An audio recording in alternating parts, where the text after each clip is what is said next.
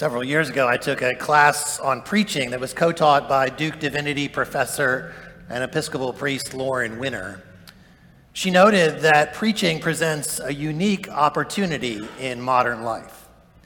With televisions everywhere and iPhones in every pocket and cars that have internet access, the average American rarely, if ever, will choose to sit and listen to another human being for 15 straight minutes. Except on Sunday morning. Dr. Winner was adamant that there is no excuse for not taking seriously the extreme privilege that preaching the gospel is. A 2016 study by Pew Research found that 83% of church shoppers say that preaching is the most important factor in deciding where to worship, the most among all reasons. Again and again, Episcopal seminaries do studies of congregations that say that the number one thing that congregations want seminaries to teach future priests is how to preach a half-decent sermon. And I don't think human beings have changed that much over the last 2,000 or 3,000 years. I think preaching has always been an important part of the religious life of the faithful. It certainly was to Mark and his church. This morning, we hear the story from Mark of Jesus' first public act of ministry. And what do you know? He preached a sermon. Mark doesn't tell us what Jesus said to the congregation at First Synagogue of Capernaum, but we know their reaction. They were amazed at his teaching, for he taught as one having authority. Now, I imagine that crowd wasn't much unlike us here today. They were at the synagogue for all kinds of reasons.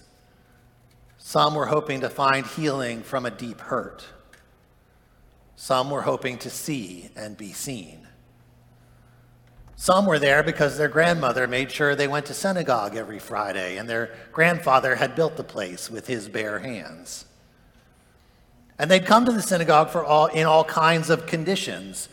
Some were there desperate to hear the voice of God.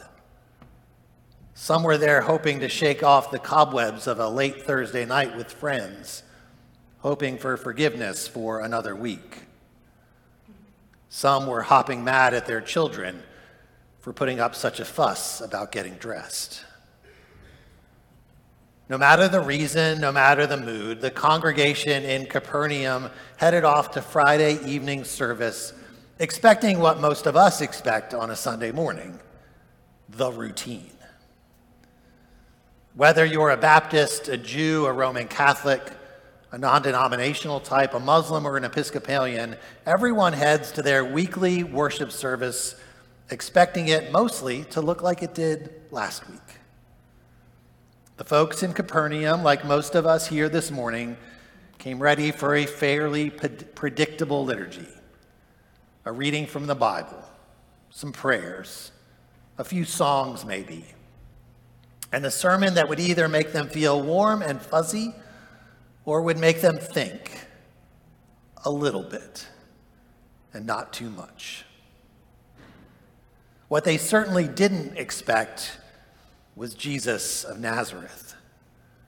But Jesus is exactly what they got. Now, it wouldn't have been unusual for a traveling preacher to be asked to speak. Travel wasn't easy in those days, and so if you had someone from out of town, especially a rabbi, it made sense to invite them to bring a word. Presumably, Jesus would have offered greetings from his synagogue in Nazareth, any news that he had learned along his journey, and then a brief reflection on a safe text. And I'm sure that when they introduced him as being from Nazareth, the reaction was not unlike Nathanael's from a few weeks ago. A couple of groans from the back, an eye roll or two, somebody whispering to their spouse, "Can anything good come from Nazareth?" But then Jesus began to preach. And it was unlike anything they had ever experienced before. Again, Mark doesn't tell us what Jesus said in this sermon, but a few verses before this passage, he tells us the crux of Jesus' message throughout his ministry. The time is fulfilled. The kingdom of God has come near. Repent and believe in the good news. It wasn't that this was new teaching, but it was the way that he said it. It wasn't the preaching of the scribes who had to use their brains and their study in the Holy Spirit to bring a word. No, Jesus spoke with conviction, with a new authority. He spoke as if the kingdom of God was fulfilled in his speaking, as if his saying it made it so. There was a depth and a power to his teaching that was unrivaled, even by the best preachers, the John the Baptists, the Billy Grahams, the Michael Curries. Jesus spoke, and immediately everybody sat up and paid attention, amazed at what they heard. I wonder what would happen if Jesus showed up to preach in our world today. Would we be inclined to listen? Would we sense that same authority and depth that the folks in Capernaum realized? Would we find ourselves amazed? Or would our experience be more like Jesus' first sermon at his hometown synagogue, where Jesus looked out on the crowd and told them basically the same message: the time is fulfilled, the kingdom of God has come near, repent and believe in the good news. And the crowd in Nazareth, like the crowd in Capernaum, recognized the authority of Jesus. They sensed his conviction, they felt the weight of his words, and then things went south real fast, and they ran him out of town. Are we ready to answer the call of Jesus to repent and believe in the good news?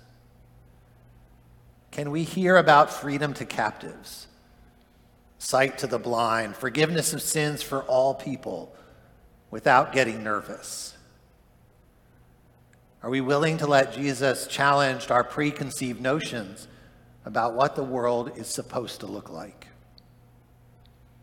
Or are we hoping that Jesus will offer us a safe word, one that will make us feel warm and fuzzy, or make us think a little bit, not too much?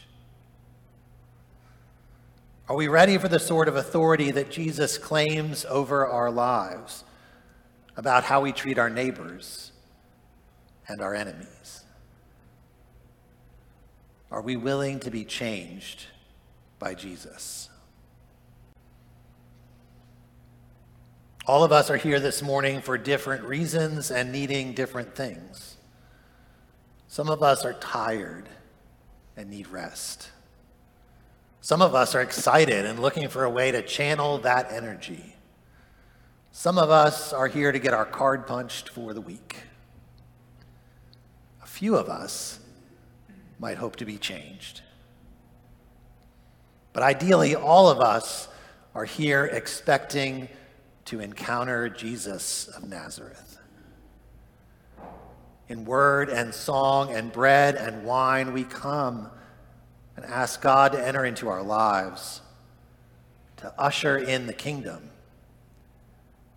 and to set us free from anger and sadness, from routine and boredom, from the way of selfishness and death.